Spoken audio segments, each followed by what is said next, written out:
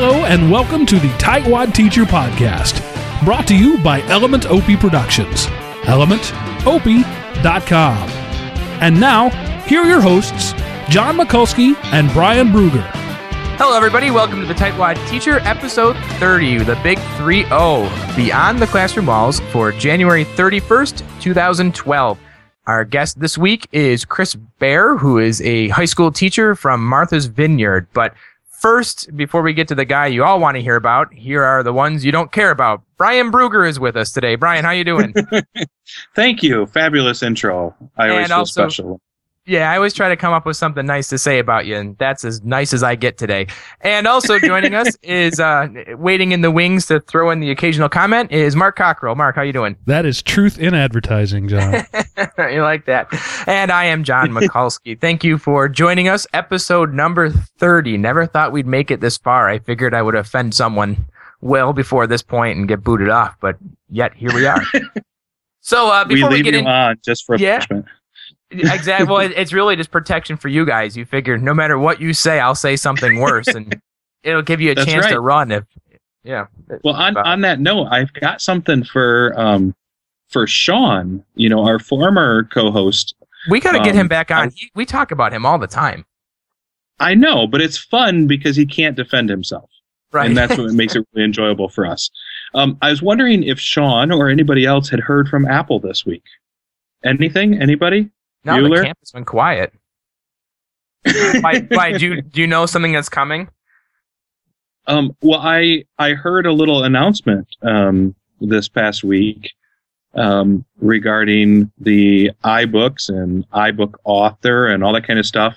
And because none of this was open source, I figured that that Mark would be all over it and excited and really wanting to talk about these announcements. Well, we did last week's episode of the Tightwad Tech on that very topic, so it has been covered. The iBooks and iAuthoring and the fact that Apple, all your content belong to us. Oh, there it is. There's the conspiracy theory. I was waiting for something to come out of this. So, explain it to me, Brian, because I don't know a whole lot about this. You don't know anything? Wow. See, that's what happens when you have an iPad project. It's all Apple all the time, right? Right. Essentially, Apple had a education announcement that they did in New York, which is number one, fairly rare for them on both fronts, meaning an education announcement specifically and doing it in New York. And they announced a few different products. The first one was iBooks 2, or the second version of iBooks, came out. And it specifically includes a section now for textbooks. Obviously, they would be electronic textbooks.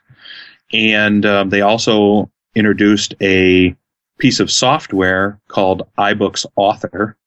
It works a lot like their Pages program or Keynote numbers, that kind of stuff. And it's specifically designed to create rich text and highly interactive electronic textbooks. And they also opened up iTunes U, has previously only been for collegiate schools, and they've opened it up to the K-12 environment now. Just be sure you read that licensing agreement before you start using iBooks Author. That's all I'm going to say. Listen to the Tightwad Tech episode from this last week for more information. There's the plug. All right. Well, before we get into it just sounds like there's this evil coming from all that. I just want to avoid that topic. This is supposed to be a lighthearted show, guys. Wait, you just hooked them right in with that. You know that, Brian? I saw that. See, all right. I feel like I should present this on the periodic table and just let them, bait them and then let them go at it. See where it goes. Well, let's move on. Before actually, this ties in really nicely with our guest today. Before we get to him, Brian and I actually had a pretty cool experience, I guess, earlier this week with our classrooms, our students. Now, as many of you know, I'm in Buffalo, and Brian is at a school out in West Palm. And first of all, very, very different schools. I'm in a very large public school, and he's in a very small private school. But we actually arranged to have my whole group of kids, there's 110 of them, Skype in with one of Brian's classes, and it was really, really cool. I know my kids were really, the little things that you wouldn't expect that they were caught off by. It was awesome. So Brian and I actually haven't even talked about it. So Brian, your impression. My impression was, at first, the Skype call, they were kind of nervous and, didn't really want to talk. And then, all of 30 seconds later, you couldn't get them to stop talking. Right. A couple of things that our principals actually, who were standing, in the background and everything and watching what was going on. A few of the things that they noted as funny is that our students go to the beach for fun, and your students thought that was pretty crazy. Right. And the amount of time we spent talking about lunch food between the different schools and things like that. Yeah, I got to say, we actually Skyped as part of this activity that we had planned. Brian's school was only a third of it. We actually Skyped with 2 other schools, and that was the one common thread that came up in every single school. They all wanted to know what the food was like, and universally everyone said it was terrible, and then they got into why it was terrible and how it was terrible. And but yeah, that's one common thread. Although it was interesting because now you work at it's a Hebrew school, is that right? Yeah, it's a Jewish school, and so they speak Hebrew, and lunches specifically were kosher lunches and things like that. So we had to explain what kosher meant, and then give examples and all that kind of stuff. Right, and it was funny because one of your kids mentioned that just in passing, that it was kosher, and I looked around and we had off to the side, they weren't all on screen. I had picked 6 kids to kind of act as our representatives, but the other 100 or so were off to the side watching on the projector, and just the look of just befuddlement on their faces. They had no idea what kosher meant. And that was something I think we actually had to stop kind of the conversation, and I jumped in and said, explain what kosher is. And your kids were like, oh, well, that's easy. Like, they didn't even realize that would be something that my kids were so thrown off by. And even the other thing too, that kind of, go ahead. It's a type of pickle. Right, yeah. Or salt. Or salt, right. Well, and the other thing too that kind of on the reverse that surprised your kids were asking, they were taking turns asking back and forth, and Brian's kids at one point said, well, where do you guys go for your overnight trip? And the kids all kind of looked at each other like, well, what's an overnight trip? I don't know what you're talking about. And I think one of mine said, well, we go to the amusement park at the end of 8th grade. And then your kids chimed in with, oh, we go to Israel for 2 weeks. So it just kind of showed the difference between the two. But it was definitely cool to kind of incorporate that in and see the reactions of the kids like that. Absolutely. It was fantastic. Our teachers were excited. And I kind of threw you under the bus and said, hey, if you guys want to do anything, contact John, because I'm sure he'd be willing to, go out on a limb and try something again sometime. So, absolutely, you may be contacted. No, well, and I mean, it was I kind of took that whole call as an experiment. We did it very quick. Again, like I said, we actually Skyped in with 3 different schools all over the U.S.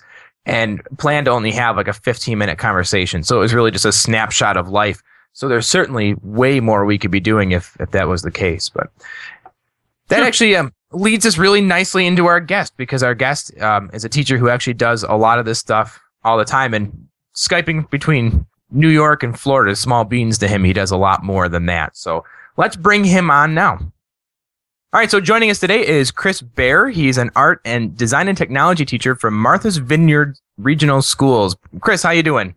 Good, thanks. Well, thank you so much for coming on. I'm really excited to hear about some of the things you're doing in your classroom. But before we start off, tell us a little bit about yourself. Well, I've been teaching here for about 17 years now. Teach a lot of photography classes, design, CAD, things like that.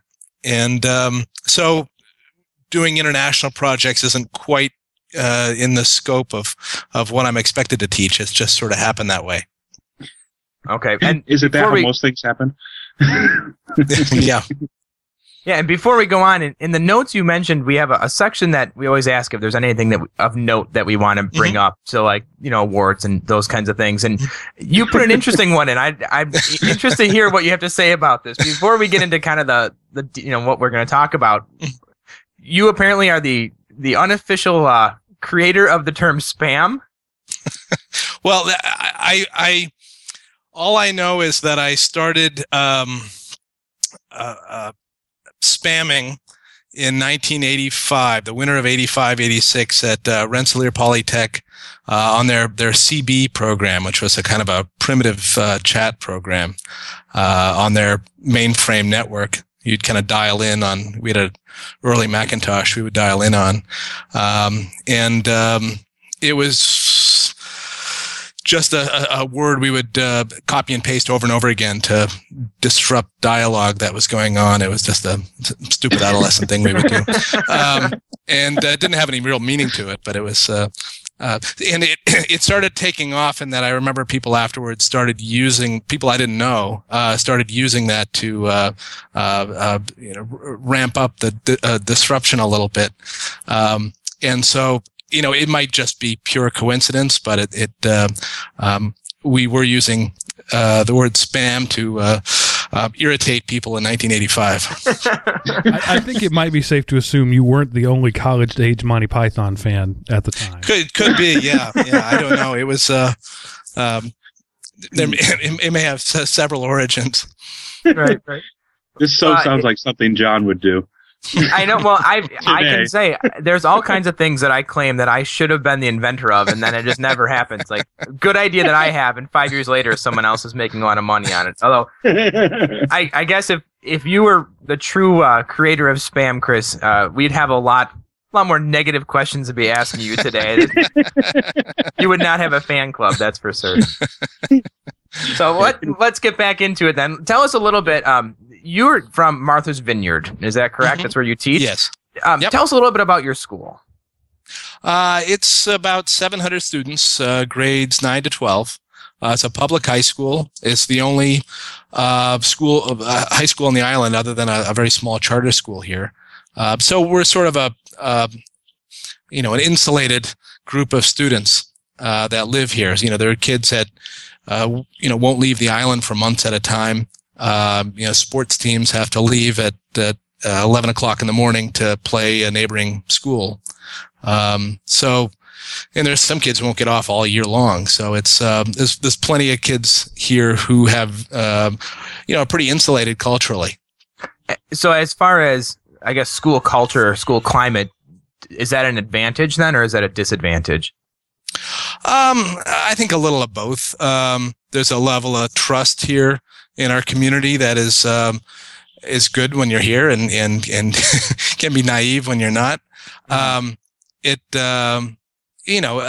like any small community anywhere, it has its pluses and minuses, but, I think there are kids who have never ridden a subway, haven't seen a mountain, so they just don't get off that often.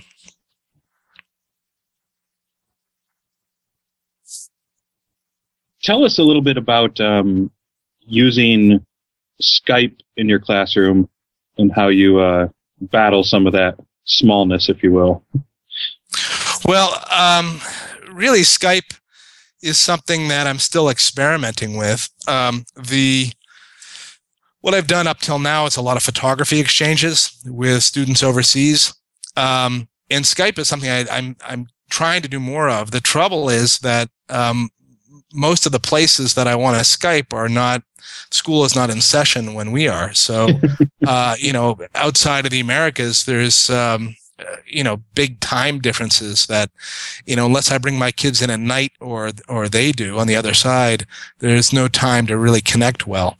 So I've had more luck with teacher to teacher Skyping, which can be a lot of fun to connect with teachers because they're willing to stay up late and work in the evening. Or, I've had a teacher from South Korea Skype in to do an hour presentation at, I think it was 2:30 a.m. her time. And I reciprocated at 3:30 a.m. Our time. And it was, it's hard to do, but there are people out there willing to do it where, kids are a little trickier to oversee at that time of night. But what we've done, I have done some student Skyping where, we've had, we had a class in Taiwan, perform a song for our Evening of the Arts, a kind of a local, cultural night at the school. And so it was evening here, morning there, and that worked out well. We also had a student at home in Morocco Skype in and was chatting with one of my students for a while.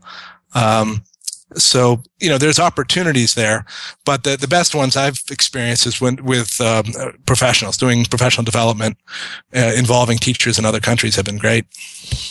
Yeah, you touched on. Oh, go ahead. No, I was going to say the most recent one we've been doing is we've done a kind of a monthly series where we bring in a teacher from a different country every month. So we've done this past year, we've had a teacher from Yemen, from Russia, Oman, South Korea, as I mentioned, Uganda, Brazil was the last one. And we're going to do another one in a couple of weeks with a whole bunch of countries. It'll be interesting. That's really cool. You kind of mentioned the two big facets of using something like Skype in the classroom, first with the teachers, but also with the students. Now, I want to talk about the students a little bit. It's interesting because a lot of times when I have teacher friends who will come to me and say, well, okay, Skype, what do you do with it? Once you get them on the screen, what happens? Because I think that is the fear of a lot of teachers is you schedule this time and then the kids just stare at each other and they're not sure what to say. But it's my experience, and I'd like to see if it's the same with you, especially with the student that you Skyped in. They don't seem to have that problem. They get talking and it's like the weirdest little things that they talk about that all of a sudden will just spark all these big conversations because they don't realize how different the world is and how different people live in different parts of the country. I actually just did a Skyping thing with my students. I teach 8th grade, but we spoke with some kids in Alaska, and they were expecting, talk about igloos and snow dogs and that kind of stuff. And of course that didn't come up because that's, the misconception we have. But the one most profound thing that the kids took from that, and I think the students in Alaska didn't even think twice about it. They were talking about the actual amount of daylight they have right now. And the one boy said, I get to school and it's not light outside until 10:30 in the morning. And right now at this time of year, it's dark by 3:00. And the kid almost as an aside said, I don't see my bedroom in the light for like 6 months, because I leave before it's light out and I get home when it's dark. And he just said it in passing, and I could see like the faces of my kids, and they were just floored by that. So things like that, it's just so cool that you can have someone, tell you that, and that's their life experience. It's not you reading it out of a textbook or you sharing it as an anecdote. They actually see that face who's saying that. Is that the kind of thing that you see with your students? Yeah, I mean, we've been working with some girls' schools in Yemen, in particular, where we trade photographs back and forth. Skype is actually not allowed in Yemen or Oman, but I've done a lot of work with Yemeni schools, where, of course, the girls are all veiled from head to toe, and my kids are just fascinated with the clothing. So there's lots of questions and answers and talk back and forth about the expectations of dress and so forth. And that's been really fascinating. But to get back to your question about, that initial stilted moment when the kids are staring at each other, I find that class-to-class Skypes, when there's an audience, is when things are most awkward for kids because their shyness level goes up. Sure. But I think when you kind of leave them alone and give them a chance to chat privately, they get into it, and that's been fun. Sure. That makes me ask the question then. Whenever, in education, whenever we hear the word private or leave the kids alone, everybody's bells go off and we freak out and go, you mean we're not going to guide them step by step through the process? You mean we're going to actually let them do something? So on behalf of all those people who just freaked because they heard you say, let them be, what is that like? Well, it's hard. I mean, my first experience with that was when we were doing some sort of pen pal work with some Yemeni kids. These were some older boys, actually. We were working with a boys' school in Yemen. And my students were mostly freshman girls. And they were doing some pen pal stuff back and forth a little bit with photographs and things. But then the kids started coming in one day saying, Salem Facebooked me. And they all came in and said, did you chat with Salem last night. It turned out one of the boys had friended half the kids in my class and was going into the internet cafe in the morning when it was late at night here and keeping these kids up to all hours, IMing on Facebook. And at first I got a little spooked by the thought. And I had to talk to the other teacher about it. It turned out he's a super nice guy. I still know him. I met him finally in person after working with him for a few years. I went to a conference in Taiwan last summer, and he got a scholarship to come to it. So I got to meet Salem after all these years. But it was a little spooky at first to have this unauthorized communication going on. But I think that the class of the future is going to be less centralized than it is now, and we as teachers have to face up to the fact that we're going to have to give up a little of the control we're used to. It's hard. Oh, sure. Oh, absolutely. And educationally, that's not really where the education system in America is at right now, right? So Yeah. You're still pushing against that. And I don't see that in the core curriculum. No. Let students go. I tried it again actually with Facebook again this last fall when I had kids in Taiwan class I met gave up their Facebook account URLs to my students, and I kind of invited them to friend each other if they wanted to. I didn't mandate it, and they've had a lot of fun connections through that. But it's worry. I worry about it, legally, and I worry about parents, and But kids are kids, and I just trust in the good nature of most people. It's funny that you mentioned that, because our 8th grade students at my school actually take a trip to Israel, and they go over there for a couple weeks every year. Mm-hmm. So that it's the big 8th grade trip and everything. Mm-hmm. And in the past, initially to connect with the students from Israel and everything, they exchange email addresses and whatnot. And last year, for the first year, they exchanged email addresses, and then within, a day or two, the teachers were asking, well, have you emailed your person? And everybody said once. Well, did you say much? No. But what happened is they emailed one time, and that one email was, here's my Facebook information. Yeah.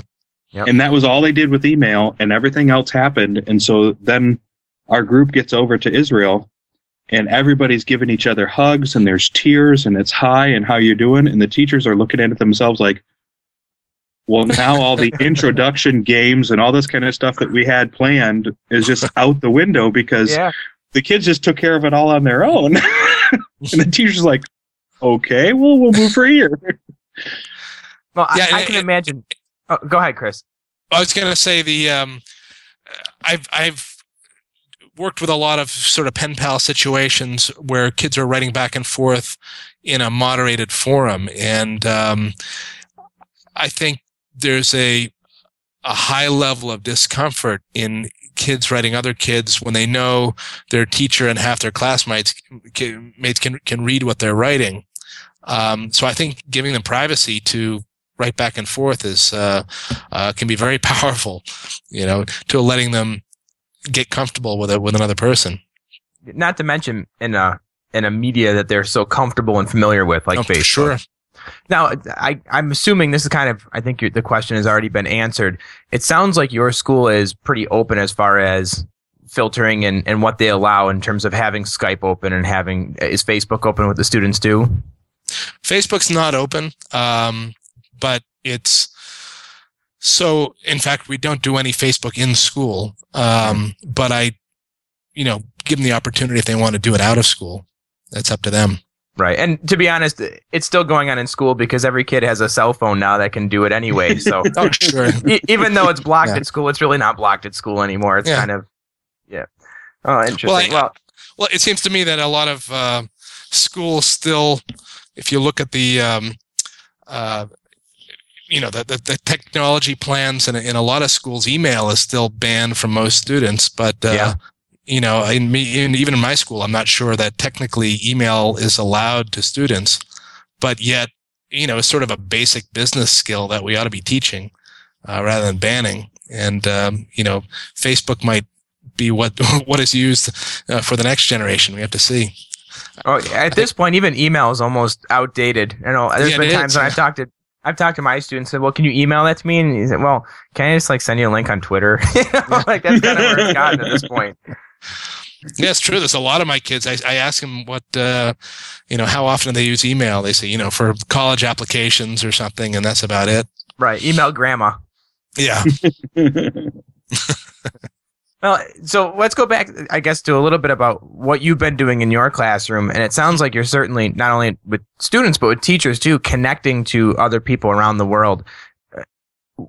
Why is that important? Tell me why that's something that we should be doing, making students more culturally aware. Why should I care that my kids know about, the daylight savings in Alaska? Why is that important?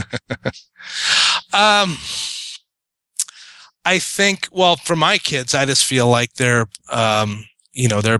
sort of culturally isolated here on an island, physically isolated as well. Literally. And right. so they're getting some of the stuff that they might otherwise get if they were living in a more diverse area. And for teachers, I think it lets us think outside the box a little bit. I know a lot of, for instance, Arnie Duncan has talked a lot about, watching other countries and test scores and things like that. And I know Finland has been in the news a lot. South Korea has been in the news a lot. There's a lot of countries that a lot of educational leaders are watching really closely because of how well their test scores are. But I'm just fascinated with the other stuff. The punishment tree in Uganda and the way they take tests in Russia. In Yemen, they teach dentistry as one of their vocational areas. And just all the things you wouldn't think about. In Taiwan, there's a gift wrapping club, which I thought was kind of an interesting after school organization. So I just have fun with all the things I wouldn't have never have thought to ask about, just to get some, perspective on what we do here and how we do things differently. Oh, yeah. On a totally selfish point of view, it's as much fun for the teachers to do these things as it is the students most times. Oh, totally. Yeah.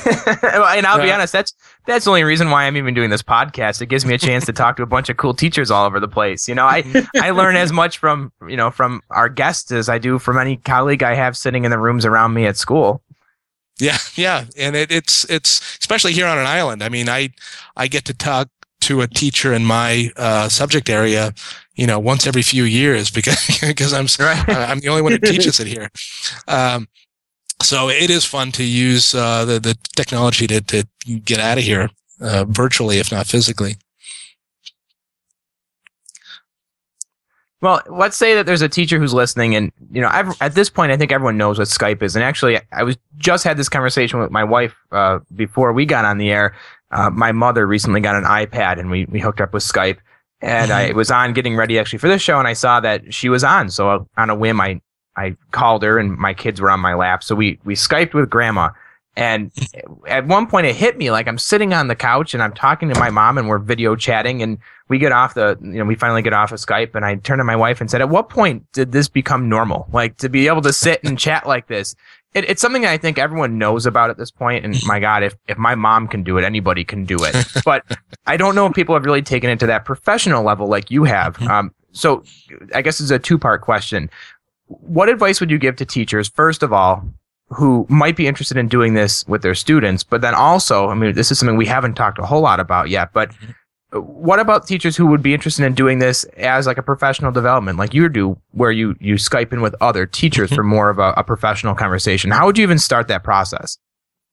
Well, the hard part is networking, because it's difficult to find teachers who are interested in doing it. And there's a level of trust, not only to connect in with a bunch of strangers, but to trust your kids with them too, if you're involved in a student project. So, when I first, started getting involved in this was about 7 years ago.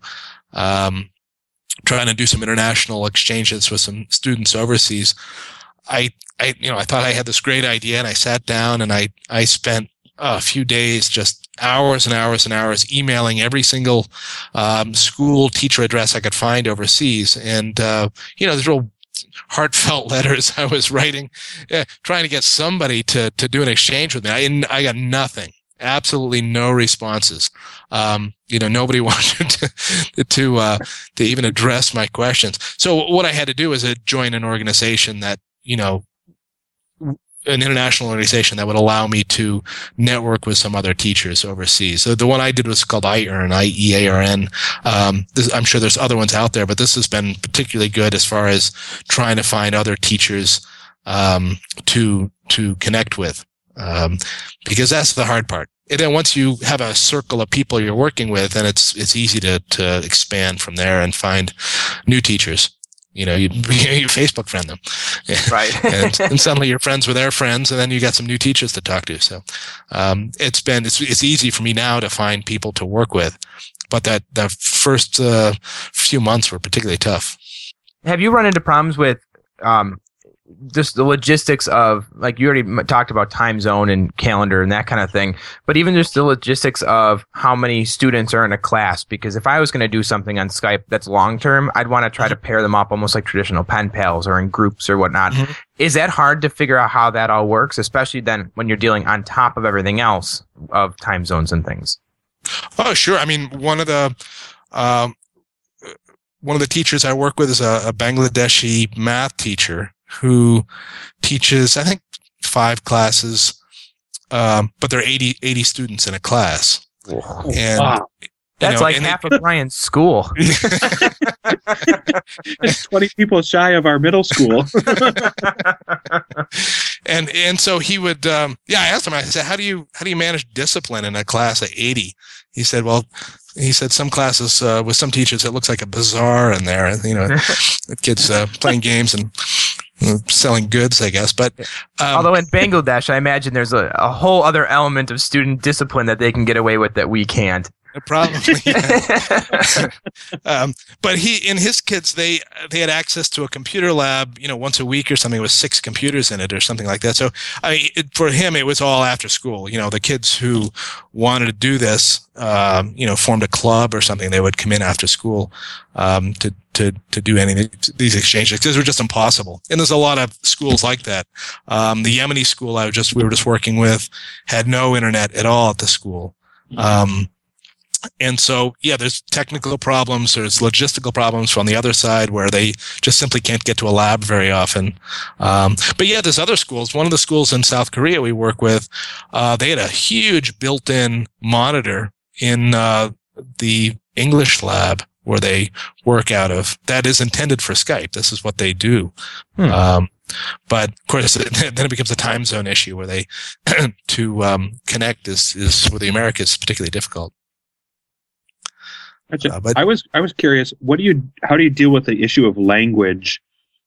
Is it kind of like in airplanes where the national language is English and everybody just will somehow speak that, or are you using interpreters, or are you learning Moroccan?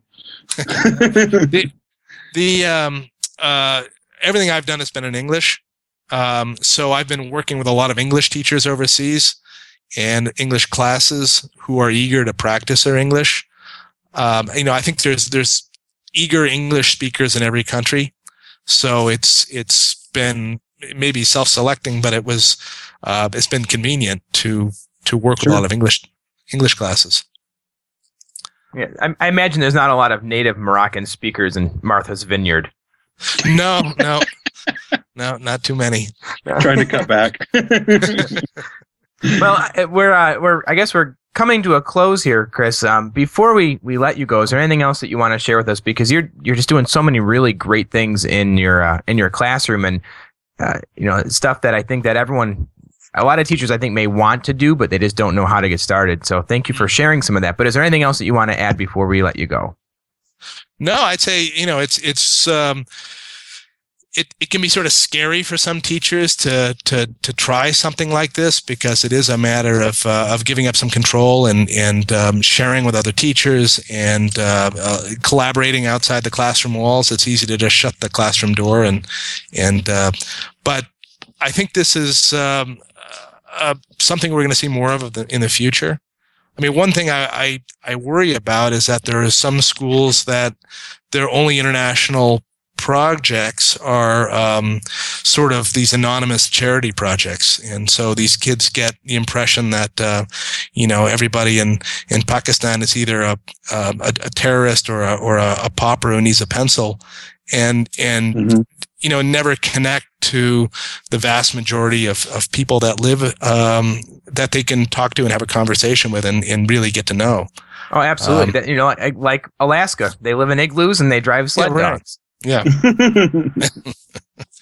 So I think it's really important to break down some of the stereotypes that kids and teachers are walking around with too. No, absolutely. And I'm taking a look at that IRON website now. It's iron.org. It looks like tons of great resources on there. Yeah. And maybe the most important one is the conference that they do. Because that's what really hooked me was, working with the people, networking with the people. They do a conference in a different country every year. Last year was Taiwan. This year I think it's going to be virtual. It was Morocco a couple of years ago. Next year it's going to be Qatar, I think. So I'm hoping to somehow find the money to fly to Qatar to go to this conference. But it'll be interesting. I'm sure I'll be meeting some very interesting people there. Usually they have about 50 to 60 different countries represented at a typical conference. So, wow, yeah, we'll have to keep an eye on that for sure. Oh, I'm all distracted now by this website. Good resource, Chris. I'm totally using it as my teacher tip for the week. Oh, good. Well, Chris, thank you very much for coming on. Really appreciate hearing some of the stories that you have from your classroom, and I think our listeners will appreciate it as well. So thank you, Chris. Good. It's been fun. Thanks so much. All right, that was Chris Baer, a high school teacher in Martha's Vineyard. So up from us, up from me a little bit, way up from you, Brian.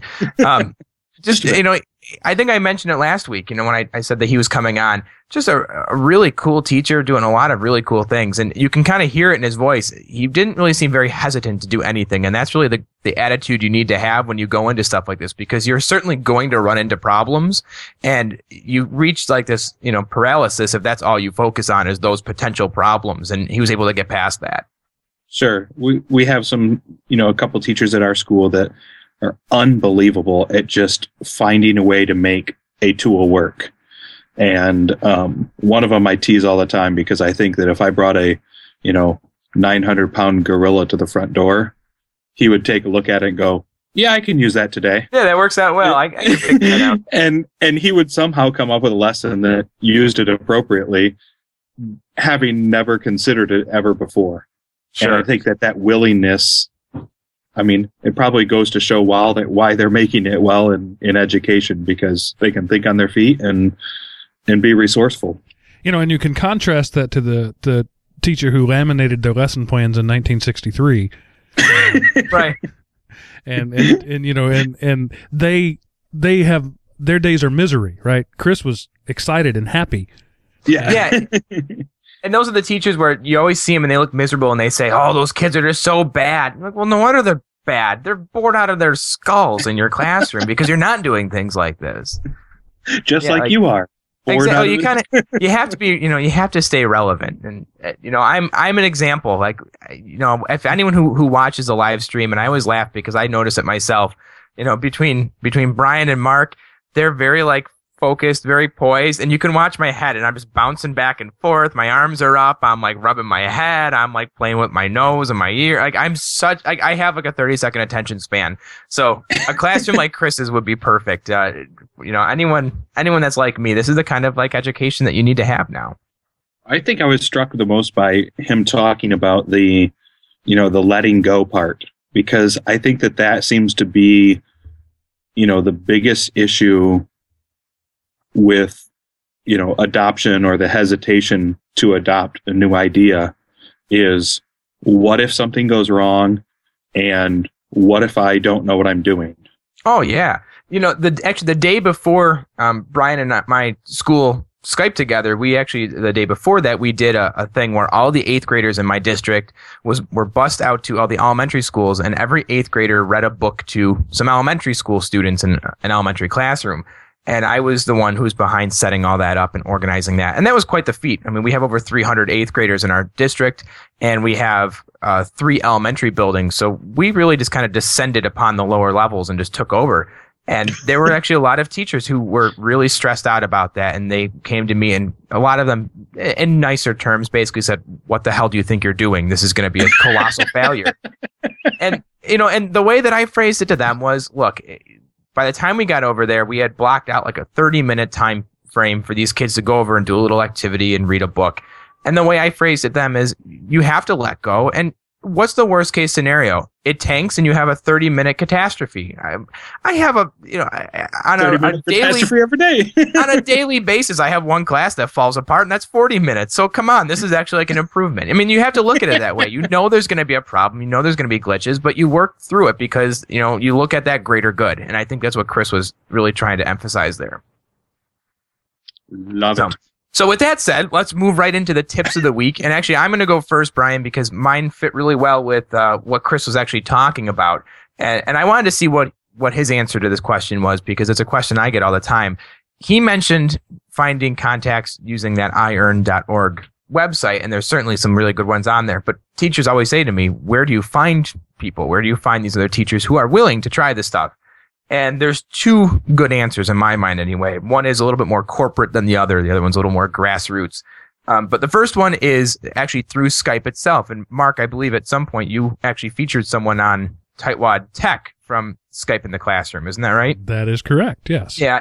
And I remember listening to that going, oh, I didn't know they even had that. That's a new service. But if you go to education.skype.com, that's where teachers can sign up and then network through Skype to come up with classrooms. But even before that, I think that just came out in the last year or so. Even before that, there was a guy, his name was Ken Kellner. And to be honest, I don't even know where he's from. I had met up with him at some point online, and he decided to basically start somewhat of a Skype directory for teachers. And again, this was before Skype really saw that as a viable market. So he just created a simple WordPress blog. And I wouldn't even consider it a blog, because I think it only has one actual post on it. But if you go to skypeintheclassroom.wordpress.com, this is Ken Kellner's site, and I think it was posted in maybe 2008. And basically he just said, if you want to find a teacher who is interested in Skyping, put your contact information in the comments.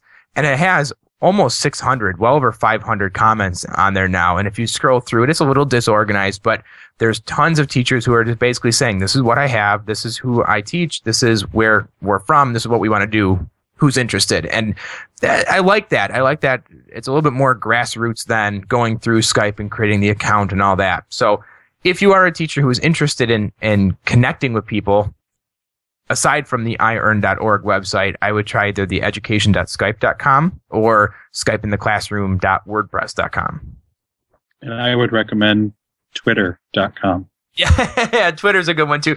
Or just, get a hold of me or Brian, because we're always up for having Skype into our rooms. Well, let's not leave out Google Plus. That's a great resource too. That's true. That you guys tend to ignore. It's fledgling. Well, I only ignore it because I don't use it, and if I'm not on it, it's not that important. I see. Brian, go ahead. You have a tip this week. I have a tip, and this came. I don't know why I thought about it this morning, but I was just getting ready this morning at 5 a.m. and started thinking about backups and tips for the podcast today. And then later on in the day, one of my principals came to me and said, I need you to come to me and make sure that all my data is being backed up properly. And as a tech guy in a school, Mark, you can attest to this.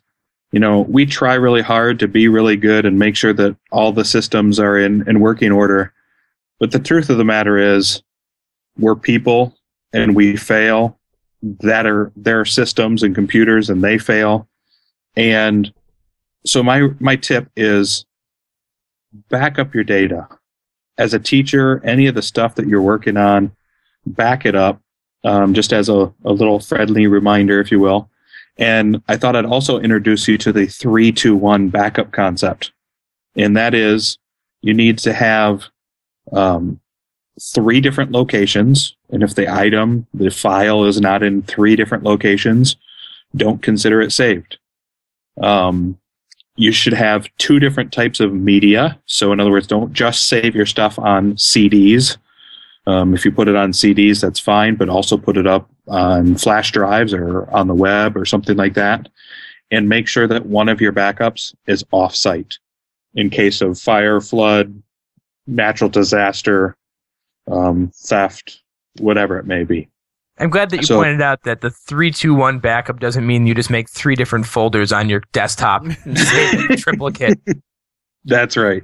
So 3 different locations, 2 types of media, 1 off-site, and there's all kinds of off-site, different types of backup services and things like that. But just a reminder that don't count on your school or things like that to always have your backup. It's always good to have a copy of that, at your home in addition to the school and things like that. Well, along those lines, from a tech point of view, we can't know what's important. We can make educated guesses about what's important, but we can't know. And there's not enough backup storage in the world to back up every desktop and every user's My Documents folder. Quick story, several years ago, most people are now accustomed to the concept of the re-image, right? You guys do that at both your schools. Oh, yeah. Every summer, everything gets wiped out. Well, I introduced that concept to my school several years ago, almost 10 years ago now.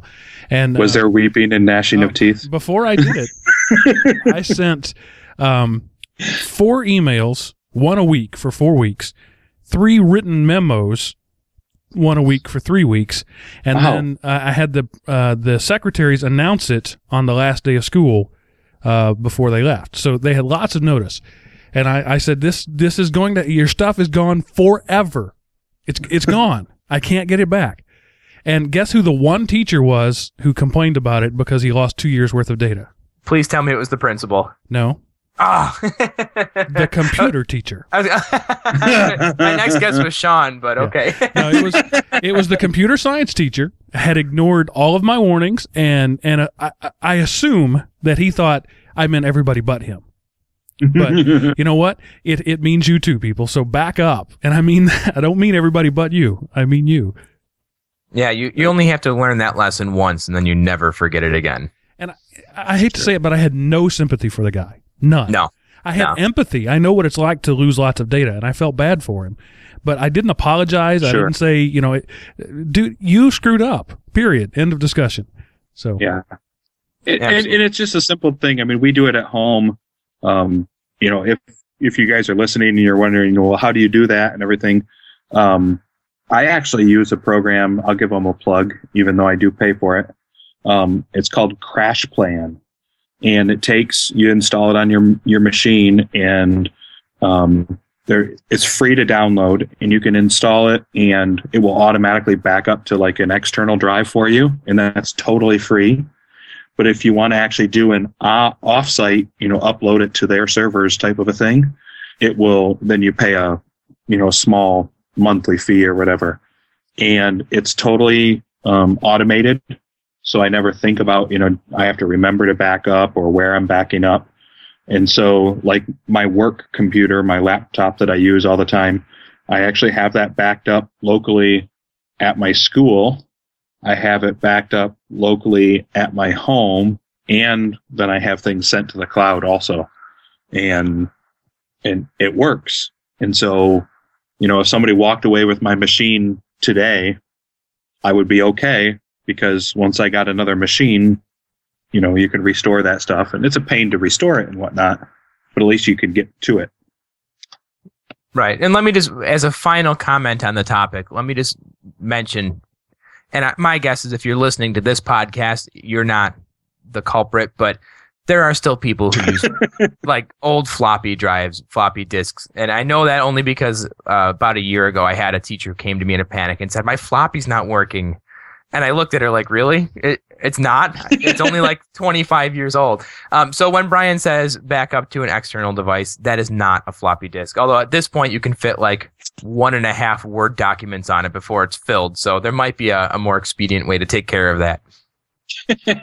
I have one floppy in my office, and it's hanging on a wall, and it says Y2K boot diskette. Yeah, Windows and 98. The school that I was in, they actually handed these out to all the district handed them out to all the tech people at the schools and said, you need to go run this, sneaker net style computer to computer on every single computer in your school. And they gave you one floppy, and it is now hung on my wall as a shrine. All right, well, let's wrap this one up for the week. Brian, why don't you lead us out? Tell all the nice people how they can find us. Just like the Pied Piper. March behind me, folks, if you would like to find us. Of course, elementop.com/tightwadteacher. Also on the new Element OP mobile app on Android and someday on iOS also. Twitter, elementop/tightwadteacher.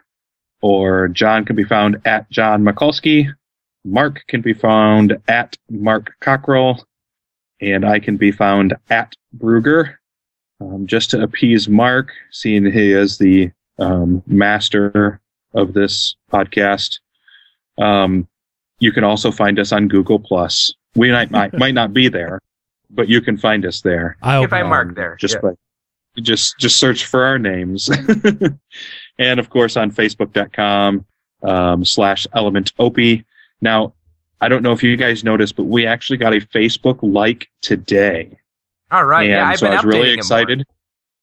So it was really good. I hope we get a few more of those, and then we can have our own little Facebook vanity URL. It's that picture of Mikulski with his the accordion. That's what's bringing them in. It's the accordion. That's right. That's all the comments I saw were he all put that about the picture accordion. Up, and the women just started coming to the site. It was amazing. The woman. We've had one like since I put that up. Hey, that's 100% more than we've had in the last month. That's true. It's funny when I lead you into the contact for this this show, Brian. I just get like this soothing calmness over here. Like the show's on its way out. We got through it. It's good.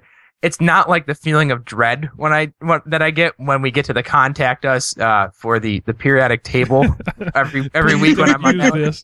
It's weird. It's like my alter ego comes out on that podcast. Like this is normal professional me, and then like that little hidden piece of me comes out on that one.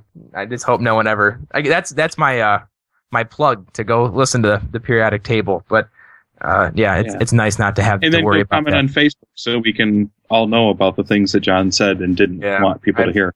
I don't want people. I'm going to start using an alias when I get on that show, Mark. All right. Well, I guess that wraps it up for this episode of Tightwad Teacher. So we will see you this time next week. And for now, this is John saying so long. And if there's a guy on the periodic table with my name, it's not really me. And this is Brian saying adios. Have a great week. And this is Mark saying good night, everybody.